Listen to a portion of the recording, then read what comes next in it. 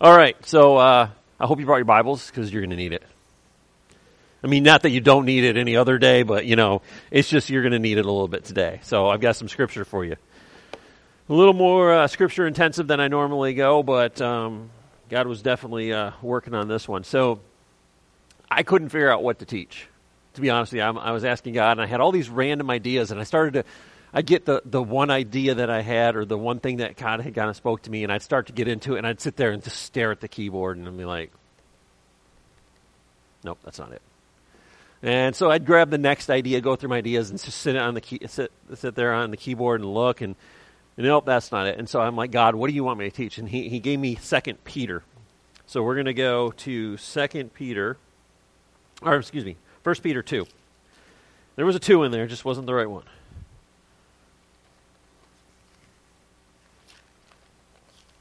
If I can actually get to it here. All right. So we're going to start in 1 Peter 2:9. And I'm going to kind of break this apart a little bit for you guys. We're going to probably have to do this in 2 weeks because I don't have enough time and way too much material to get into this. So 1 Peter 2:9. I guess I should get to the correct one. There we go. 1 Peter 2:9. So this is the revelation of Peter, the letter that he's writing, that God gave him a revelation of, and he says this: "But you are a chosen and royal priesthood, a holy nation, a people for his own possession, that you may proclaim the excellencies of him who called you out of darkness into the marvelous light. Once you were not a people, but now you are God's people. Once you had not received mercy, but now you have received mercy." So I was reading this, and we're going to continue on throughout this, but I was reading this, and I'm like, okay, I have the ESV. I don't know what you guys have. ESV is pretty spot on with, like, as close to King James literal translation as you can get, and I like to get to as best as I possibly can to what was said, but I also like to expand upon that. So I was reading through some different translations, and this one came up and it said, let's find it right here. There we go. He said, "But you have been covered with mercy, been drenched in mercy." Not you have received mercy, just you're covered in it. It's not, oh, here you go, and then you have to. You guys ever gotten a gift and you're like, oh, thank you for this gift, now I have to return it. It's like, you got me this gift, you're like, oh, okay, I got a gift and now I don't know what to do with this because it's a dress, and I really don't wear dresses that often, so I mean, my wife gave me that idea, now I just threw everything off. So no, but it says you've been covered in mercy, not like, oh, hey, here's mercy, now you have it, now you have to do something with it. Mercy is not something that we have anything to do with. Mercy is given to us freely, and we are covered in it. It's not, oh, well, you have to apply mercy every day. It's not like a doctor's prescription, okay, apply every day, take 3 times a day. If it worsens, call doctor. It's God has given us, he has covered us in mercy, and it's freely given to us. So I was looking through this, and I'm like, okay, he's chosen us. It says that he has chosen us. He says you're a chosen race. You're a chosen people. You're chosen because he loved you. He chose you before you were born. He called you before you were born. He called you before the foundations of the earth were in existence. So I started to really think about this. What he says, we are chosen. We are a royal priesthood, a holy nation, his own possession. And Ephesians 1:4, and I love this translation, the Passion Translation, says, he chose you to be his very own, joining us to himself even before he laid the foundation of the universe. Because of his great love, he ordained us so that we would be seen as holy in his eyes with an unstained innocence. So what the foundations of the earth means is this, is before everything was created, he loved you. Before everything that was to be was created, when it was just a glimmer in his eye, when he was getting ready to create it, he's like, I love this person, this person, this person. He's called us and chose us to be part of him. But what I love about it is the word chosen, translated in the Aramaic, actually means he has marked us with his love. He marked us before we were born that he would love us, that he cared about us enough to do something for it. It says, predestined us, set us apart. So it wasn't just a coincidence that God looked down and said, oh, I guess I will love them. He knew who you were before you were born. And then Romans 5:8 says, but God demonstrated his love for us. And I love this scripture. While we were sinners, Christ died for us. While we were sinners, before we were born, Christ died for us. It wasn't like Christ died for everybody up to that point. He took what was already done and what was to be and laid it upon himself and died for us.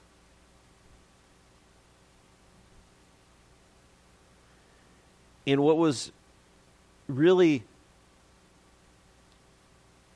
cool about this is as when he predestined us, when he chose us, there's a Greek translation, the unique wording that says, he chose us to be a word before the fall of the world. He chose us to be people who would take the gospel out before Adam sinned. Everything's, when Adam sinned, God had to a lot of people think when Adam sinned, God had to come up with another plan. No. God didn't have to have another plan. He knew what was going to happen because he loved Adam enough and Eve enough to give them free will. Now, I'm not going to control you. Well, you can't eat of this. And then he just stood there by the tree. What you doing? Quit looking at it. Don't touch it. Don't eat it. He didn't do that. He said, this is the only thing I don't want you to do. Do everything else, but don't do this. And he just said, but go, be free to do it. He gave them that ability to choose.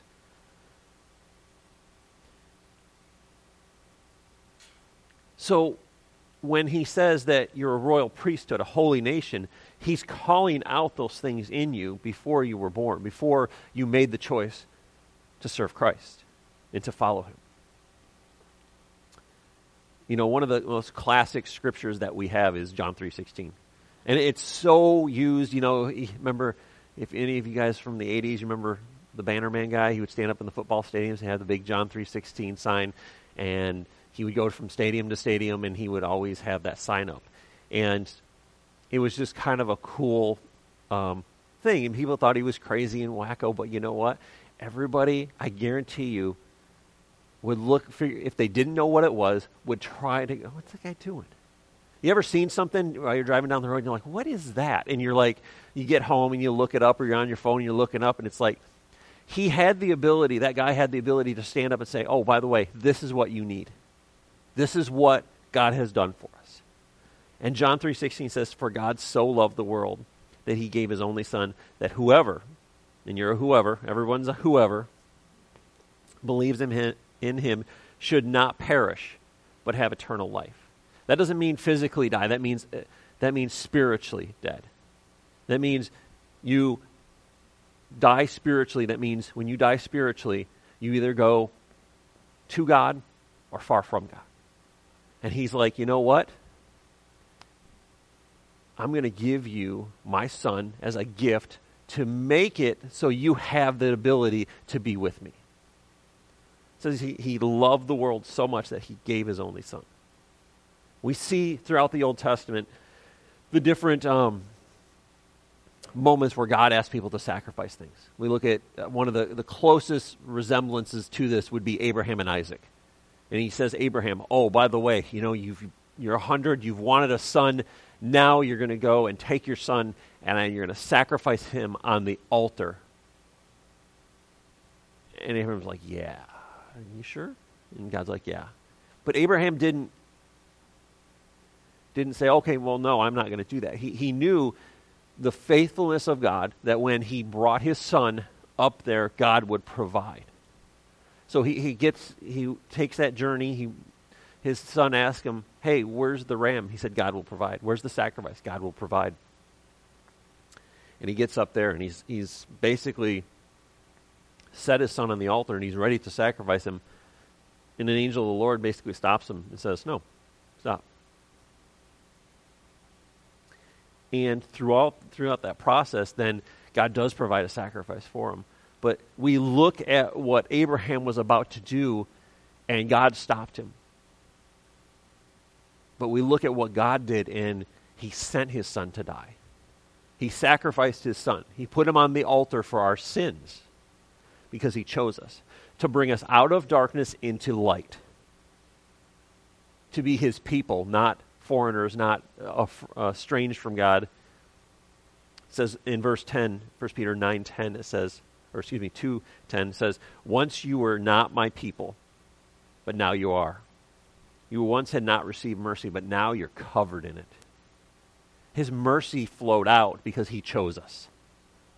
He chose us because he wanted us to be part of him. He called us out. You know, when Peter is writing this, he's not just suggesting it. He's calling it out in the people that he's writing it to. He's like, this is what you are. Believe it, because this is what God has done to allow you to receive that. And so we see throughout Scripture that God demonstrated his love for us, that while we were yet sinners, God loved us so much that he sent his son to die for us, that we would not be separated from God. And what I love about the New Testament and the Old Testament is there are signs of God throughout everything. And when David is writing in Psalms 103:12, he says, you, God, take all of my crimes, my seemingly inexhaustible sin, and remove them as far as the east is from the west.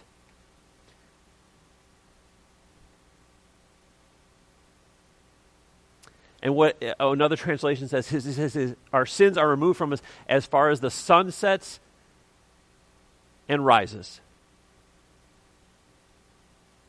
So he calls us. It's not something that he just says, well, I want you to be part of me and you can just chill out. And he says, I called you. I called you to be something greater than what you were. That's why I brought you from sin into forgiveness. That's why I brought you from darkness into light. And I think as Christians, sometimes we rest in the idea that we are God's children. And it's a great thing to rest in. But sometimes we can rest so much in it, sometimes we become like the prodigal son, where it's like, oh, this is my father, he's got everything I need, I don't have to worry about anything. But he says, I called you not just to be a son in the house, I've called you to be my heirs, my royal priesthood. Not just somebody that sits back and waits for it to happen, but someone that goes and makes it happen.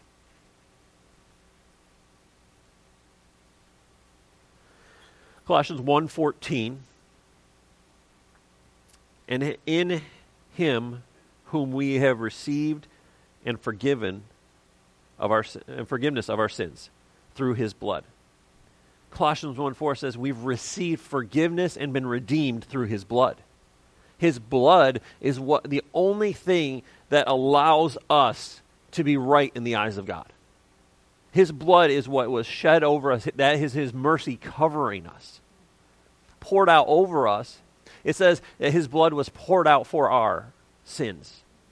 But that blood was poured out over our lives so that we could be right, that we were brought from sin to salvation, from darkness to light. But he says, but now you are God's people. When you've received him, you are God's people. You're not just these random servants and slaves in his house that are working for him. He says, you're my people. You're my friends. You're my loved ones.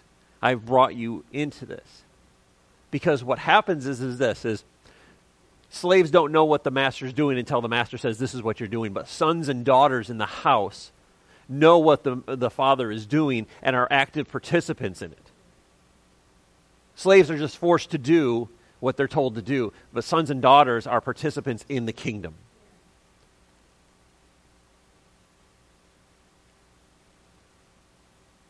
So he saved us, he set us free, and he's redeemed us.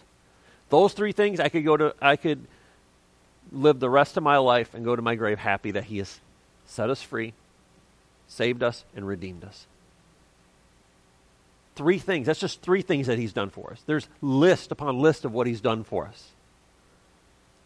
But when he calls us out as his chosen people, he says, you're my chosen people. I've set you free. I've redeemed you. I've washed away your sins.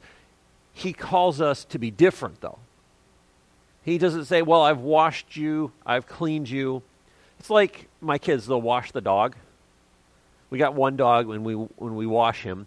What does he do? We wash him, and then he goes and rubs himself on the carpet, and then he tries to figure a way outside. And then he rubs himself throughout the dirt and gets all kinds of stuff all over him. And then he wants to come back inside. It's like, we've just washed you. We've just washed you. It's like a child when they're little. You wash them, and then you turn around, and they're in something like, how? Like, do they not move at like Mach speed when they're little babies, and you turn around and you're like, how did you get, and where did you get that? And he's washed us. He doesn't just set us up and say, oh, I've washed you, now go ahead and do what you want. But a lot of people believe that, well, I'm born again, and I can go live like hell and do whatever I want to do, but it's okay, I'm born again, and I'll go to heaven. But he's called us to be more than that. He's called us to be different. In verse 11, 1 Peter 2:11 says, Beloved, I urge you, as sojourners and exiles, to abstain from the passions of the flesh, which wage war against your soul. Keep your conduct among the Gentiles honorable, so that when they speak against you as evildoers, they may see your good deeds and glorify the God on the day of his visitation.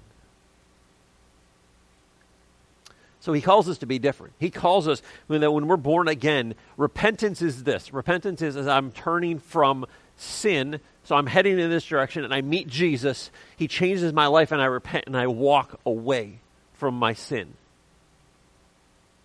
But a lot of people, what we do in our lives is sometimes we walk away from sin, and we're just like, yep, I'm following Jesus.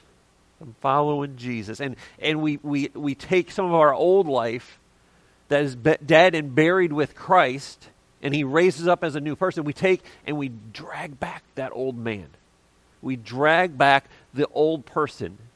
And every one of us have that. And it's like, and when you drag back that old man, you just want to beat yourself down. You're like, no, stop. You need it. But we pick up the old sometimes, and we carry it with us. Why do we become grave robbers? If we're born again, we're brand new, we're completely brand new, not a restoration, not a fixer-upper, we're completely new. So why do we go back and start digging through the grave and pick up old and try to put it on? What it's like is this, is as an adult, you're like, okay, yeah, I'm good. I'm an adult now. I go to do what I want. And we start to walk in our life, and then why would we go back to our childhood and pick up the coat we wore when we were 4 and try to put it on? Because it doesn't fit us, it's not going to work. That's why when we're on one side and the other, it doesn't work. We were like, I'm a new creature, and then we try to put on the old man in it, and it just creates turmoil in us. It creates something in us that we don't know how to fix. Because God's not called us to step on both sides of the aisle. He's told us to walk one way or the other. And so when we're born again, when we're a new creation, he says, put on the new creation, not put on the old man. He said, forget the old man. The old man didn't do anything good for you. The new man walks in the fullness of Christ. So he says, keep your conduct, among the Gentiles honorable. It says, walk in a way that no one can say anything about you. Even when they try to say something about you, they're going to see your life and they're going to be like, that doesn't match up.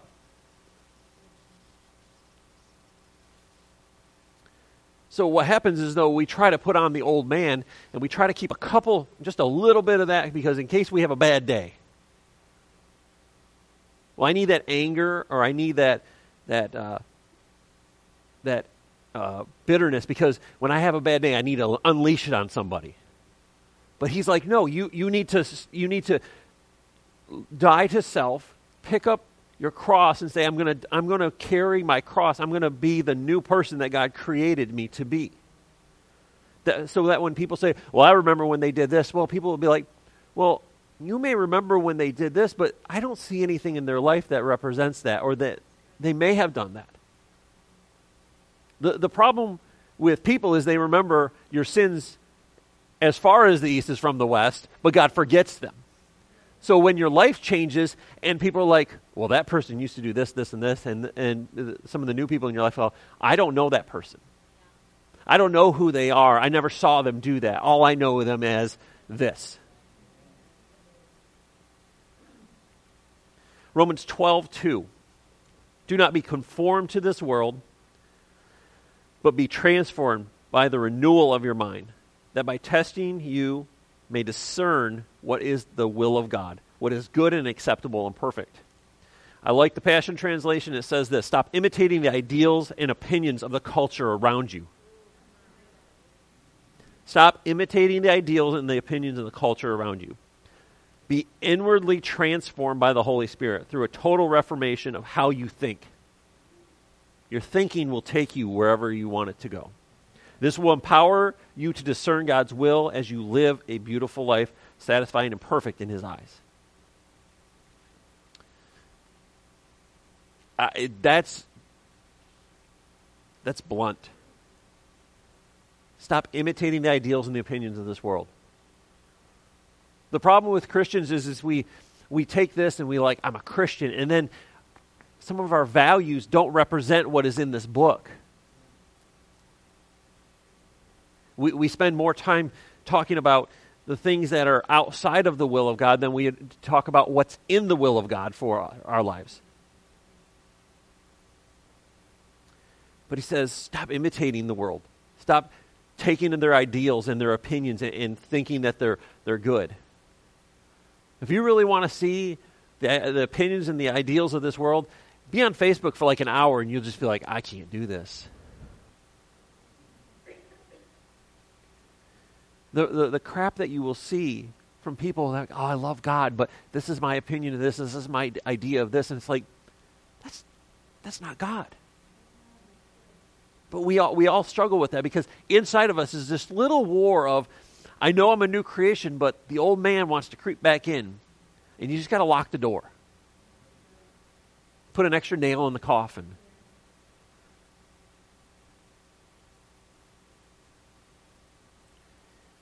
There's a footnote in the Passion Translation, and it says this on 12:2. It says, don't be squeezed into the mold of the present age.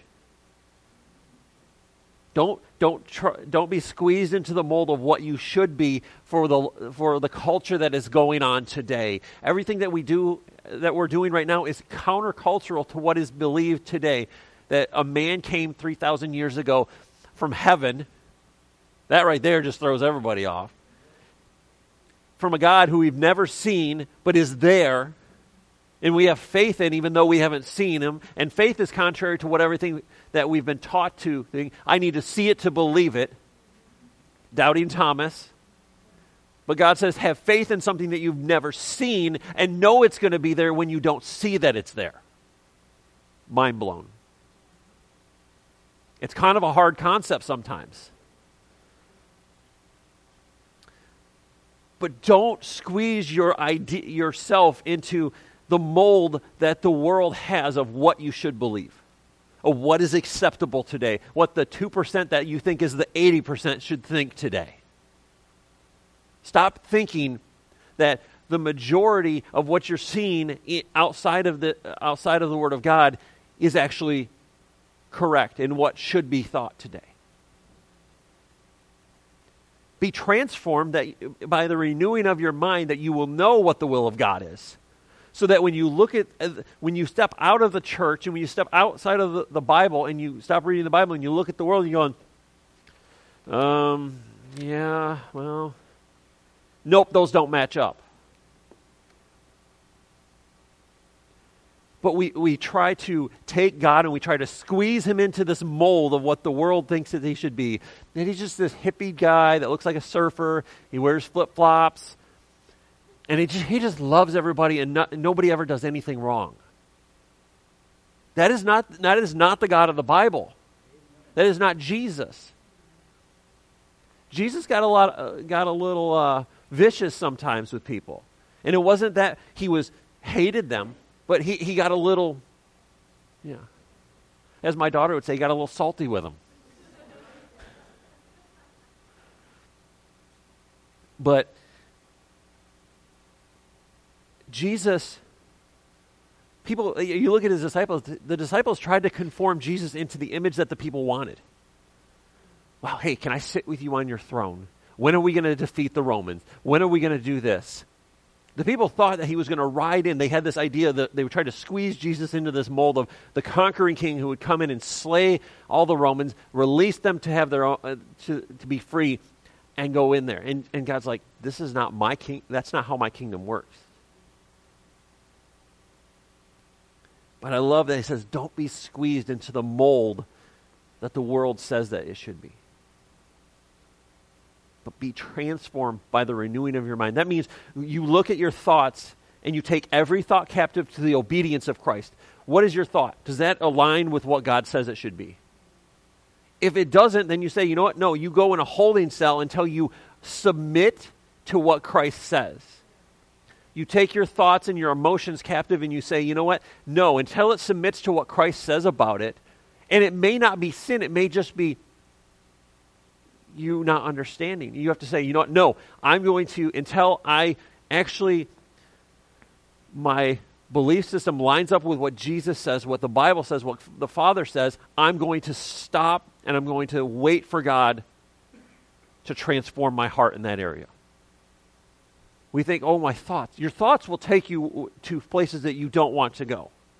Your thoughts will take you down roads that you're like, how did I get here? Because your thought life, it starts here and here, and then it goes into actions.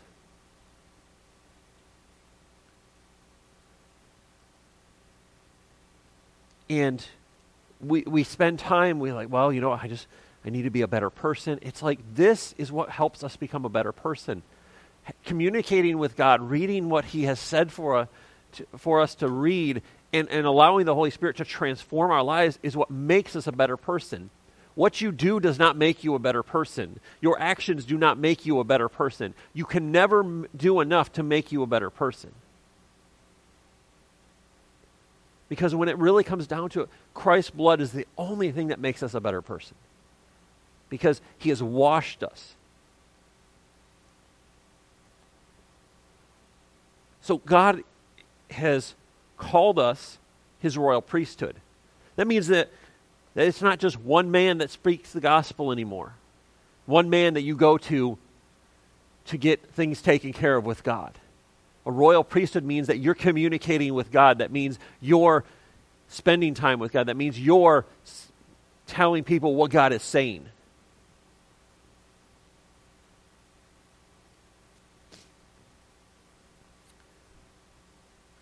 So why do we look to man to lead us in everything for God? We need leadership. Don't get me wrong. We need leadership in our lives. We need people to direct us. But we have the same book that church leaders have.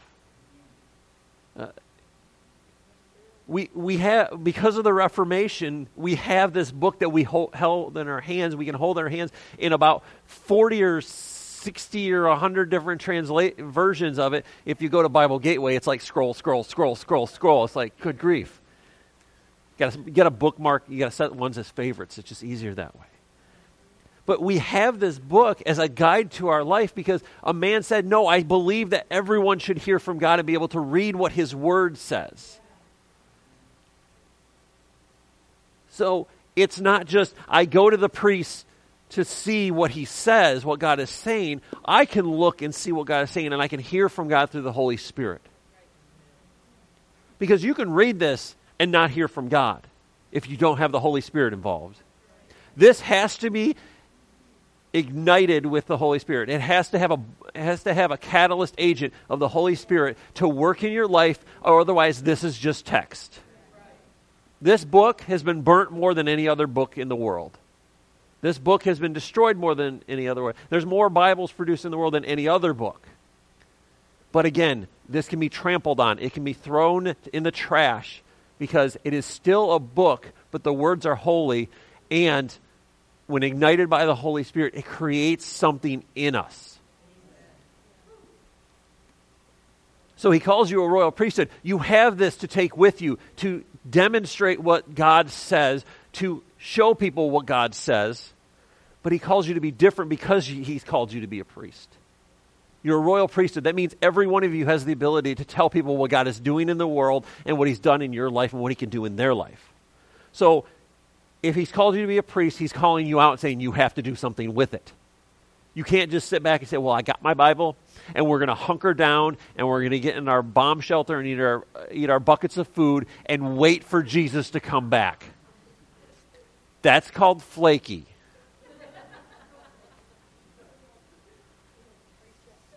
If you got people trying to sell you stuff and give you stuff to tell you to sit in your bunker and read your Bible till Jesus comes back, we got a problem. You probably shouldn't be listening, and you probably shouldn't be sending your money to that person.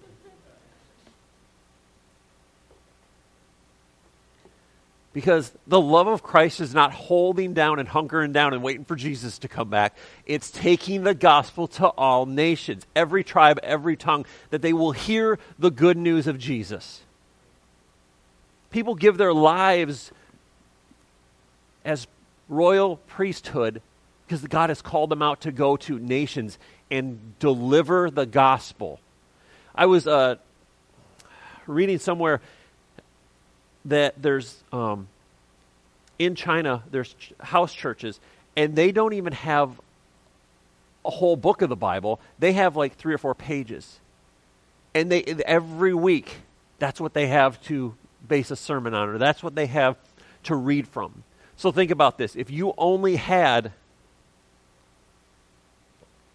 3 pages, you really got to let the Holy Spirit to do, if you're the pastor of that church, you really got to have inspiration from the Holy Spirit, because those 3 pages you can go through really quick. But the Holy Spirit has inspired these words. I want to read this to you.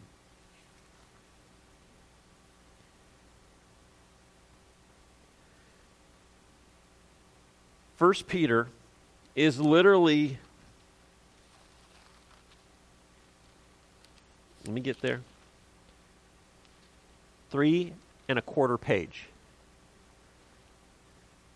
But there is more in 1 Peter than you will find in stacks and stacks of books on philosophy and theology and spiritualism. There's more in the book of 1 Peter that can direct your life and give you wisdom on how to live your life and what God has called for your life and how to live your life than stacks and stacks, libraries of books, warehouses of books can give you. Because none of them are inspired like this is inspired. So he's called you out and he's saying, I want you to take this, live this, but take this. Don't just be like, well, this is my Bible and I'm going to hold on to it and I'm only going to read it. I'm going to keep it to myself. When we keep the good news of Jesus Christ to ourselves, it's not good news to people because they don't know that it's good news.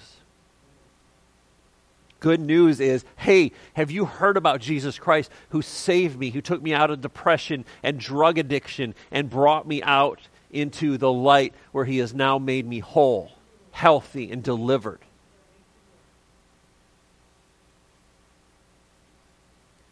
He saved us, he set us free, and he redeemed us so we could have a relationship with him, that we could understand it, that the fire of the Holy Spirit, when it's a catalyst for these words, delivers something and changes us, and it changes people.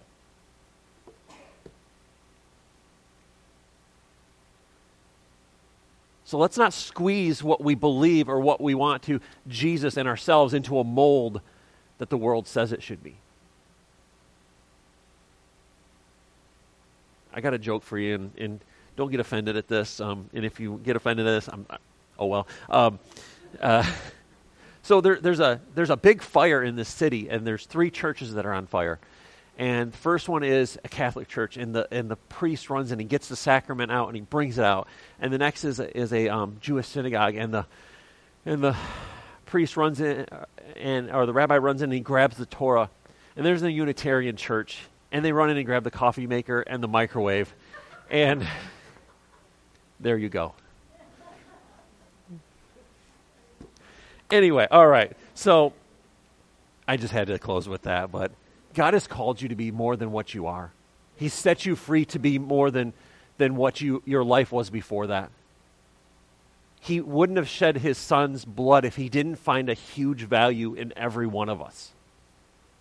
He finds value in the lowest of the low because he sees something in them. His disciples were the lowest of low because they couldn't make it into the school to be a rabbi. They couldn't make it in to be priest because they were either too uneducated or their parents didn't have enough standing or wealth in the society. But God is not a God that looks and says, well, they have a little more wealth, so I'm going to use them instead because they may have more influence. God is not a respecter of persons. He looks at everyone and says, you're all on the same playing field. It's what you do with it. It's what you have decided to do with it. There's probably people in our area, in our town, that were called to be evangelists and ministers of the gospel, but either they didn't do anything with it or no one ever inspired it into them and said, man, you have a gift to do this. Why don't you do this?